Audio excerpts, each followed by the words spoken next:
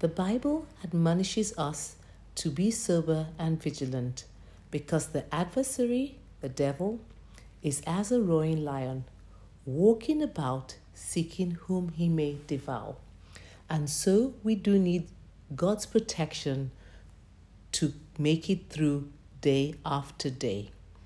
Colossians chapter 3 and verse 3 says, "For you died to this world, and your new real life is hidden with Christ in God." That is to say, we are hid in Christ and Christ is hid in God. So for the enemy to locate us, he has to come through God, dismantle him, come through Christ, dismantle him to get to us, which is literally impossible. And so we will pray. Father, we thank you for your supernatural protection and for making me invisible before the eyes of the enemy. Thank you for being my cover in battle. Thank you for preserving and keeping me and my household in this pandemic. Ephesians chapter 6 verse 12 says, "Put on the whole armor of God, that you may be able to stand against the wiles of the devil." Father, I come and I ask that you clothe me and my loved ones fully with your armor so that we can stand in the evil day against the wiles of the devil. We declare that the armor upon us will not cause us to suffer any loss or casualties even in battle. For we do not wrestle against flesh and blood, but against principalities, against powers, against the rulers of the darkness of this age, against spiritual hosts of wickedness in the heavenly places, is what verse 12 says. Lord, we come and we ask that you will give us understanding of the spirits behind the forces that come against us. Lord, expose and foil the devil's tricks and every satanic agenda against we and our loved ones. We pray for supernatural wisdom, divine strategies, and tactics to overcome the schemes of the kingdom of darkness. We will pray in particular for the destruction of the plague, the Corona-19 virus that has become a global pandemic.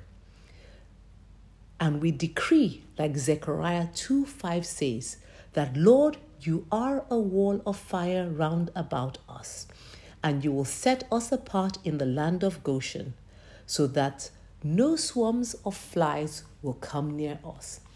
We declare that sickness, disease, destruction, danger, and the COVID-19 virus will not be found anywhere near our dwelling place, and no evil will befall us, according to Psalm 91 and verse 10.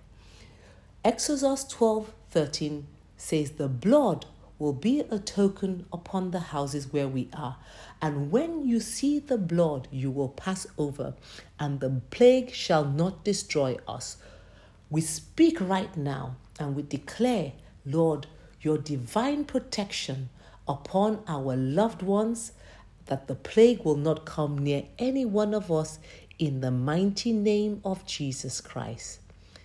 Isaiah chapter 8 and verse 9 to 10 declares that even though the people have gathered against us, they are broken in pieces. And all those who come together to take counsel, their counsel is brought to naught. We speak and we declare that they are scattered and they will never be united against us. We declare that no weapon that is fashioned against us in 2021 shall prosper. I come today and I cancel every contract the enemy has signed, every day that the enemy has programmed in the year 2020 to do you, your family, or your household harm. We cancel it in the mighty name of Jesus Christ. We call the months by name: January, February, March, April, May, June, July, August, September, October, November, and December, and we declare that whatever the kingdom of darkness has programmed will not come to pass. We declare, say, abortion to satanic wombs and incubators, that their plans will not hatch, but rather they will fail woefully in Jesus' name. Father, we pray that you will give miscarrying wombs and dry breasts to all those who gather against us. And we speak and we declare that we have overcome by the blood of the Lamb and by the word of our testimony, according to Revelation chapter 12 and verse 11. We raise the banner of the blood of Jesus over our household and everything that is related to us. We declare that because of the standard of the blood of Jesus Christ that has been lifted and raised against the flood of the enemy, everything that comes, regardless of the torrent with which it comes, it is negated and silenced in the name of Jesus Christ.